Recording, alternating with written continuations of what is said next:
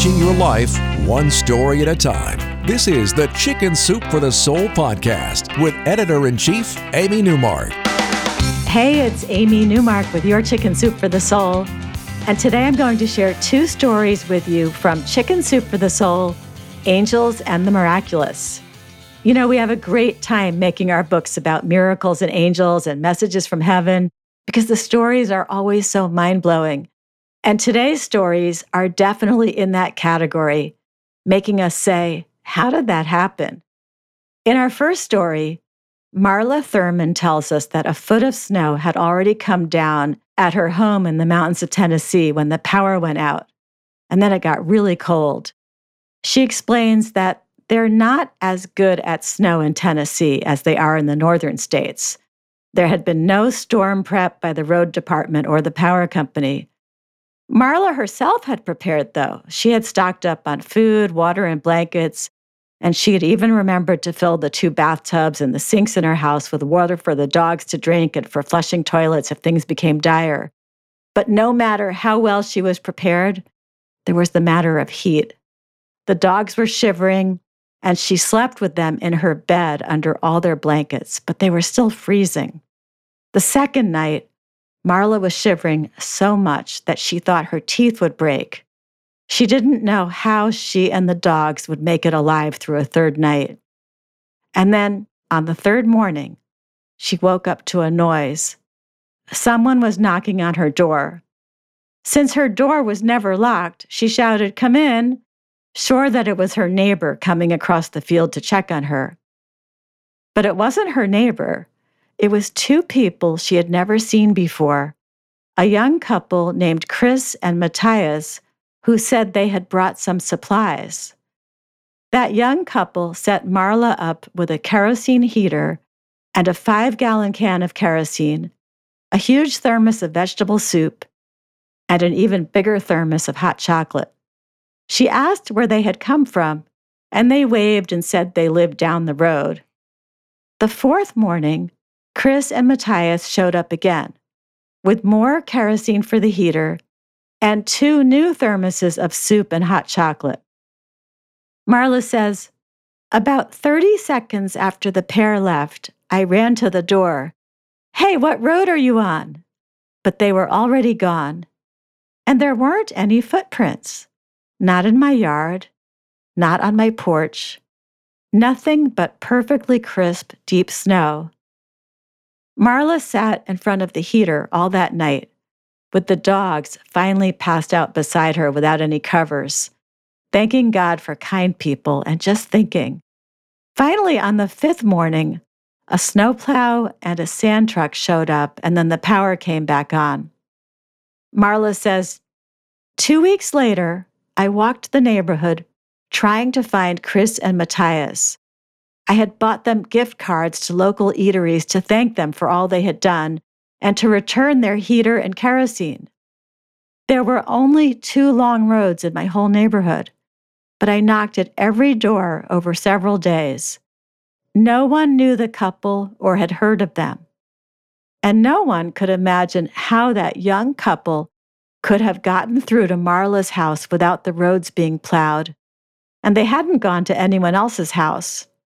Marla says, "Sometimes when I get a chill, I think of Chris and Matthias. Were they angels? How did they walk in over a foot of snow without leaving footprints? I can't be sure, but I believe the entire incident was either a dream or a miracle." Of course, it couldn't really have been a dream because Marla had the kerosene heater and the extra kerosene they had left behind. Jean Ann Feldisen shares an amazing story in the book. It happened when her family was living in a trailer next to the house that they were building, and the trailer's windows and doors didn't shut very well. They were living there with a dog, a cat, and a parakeet named Henry Bajaragar, which is another word for parakeet. Henry had a cage, but was rarely in it if they were at home. He liked to fly around the place, alighting on the curtains, the lampshades, and the heads of the cat, the dog, and the people alike. Jean Ann's husband paid a lot of attention to Henry, and the bird was fond of him and often perched on his bald spot. Then one Easter morning, as the family was getting ready to go to a family event, the dog jumped against the door flew open, and Henry the parakeet flew out. Jean Ann says, "We watched horrified as Henry swooped up to the treetops and then flew from tree to tree. He buzzed a group of starlings who scattered. We stood outside, heads strained upward, trying to follow his flight as he exultantly dipped, soared, and circled." They hung Henry's cage outdoors with some fresh birdseed in it. They called to him, but he didn't come back. After an hour, they gave up and headed off to their Easter dinner with family, full of remorse for having let their bird get away. They didn't know if they would ever see him again or if he would survive out there in nature. At Jean Ann's in-laws' house, the mood was somber. But then the phone rang. It was Jean Ann's brother-in-law calling her husband. They were coming for Easter dinner too, but for some reason they were late. Jean Ann's husband got on the phone with his brother, who happened to be his identical twin. She watched as his face lit up and he started laughing. His brother had Henry the parakeet.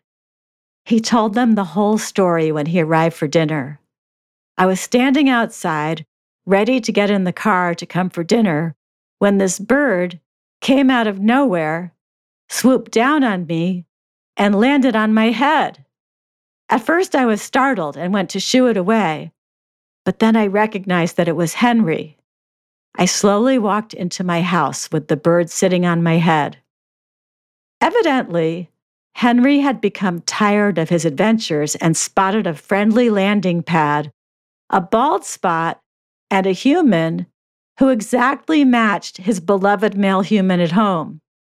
Jean Ann's brother-in-law had taken the bird inside his house and closed him up there, then driven over to his brother's house, grabbed the cage, and gone back to his house to put the parakeet inside it. Then he had joined them for Easter dinner. Jean Ann says, "For the rest of the afternoon, we couldn't talk about anything but Henry's adventure.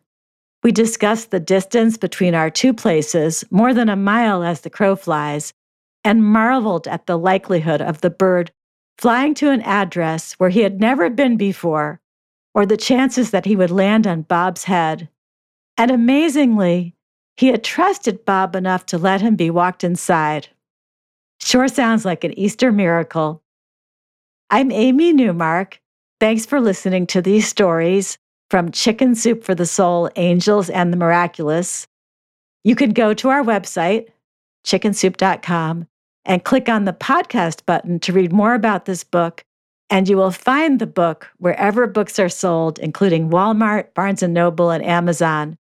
You can also sign up for our newsletter and receive a free Chicken Soup for the Soul story every day in your email with stories from this book and our other new bestsellers. Just go to our website and click on newsletters, and you could pick the ones you want. And please come back for our next episode about a very important topic, something we all need to pay attention to as we head into the holidays. Our episode will be titled, Holidays with a Side of Forgiveness.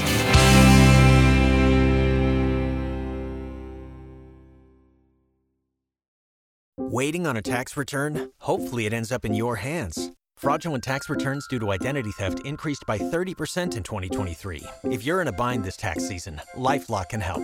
Our U.S.-based restoration specialists are experts dedicated to helping solve your identity theft issues. And all LifeLock plans are backed by the $1 Million Protection Package. So we'll reimburse you up to the limits of your plan if you lose money due to identity theft. Help protect your information this tax season with LifeLock. Save up to 25% your first year at LifeLock.com/aware.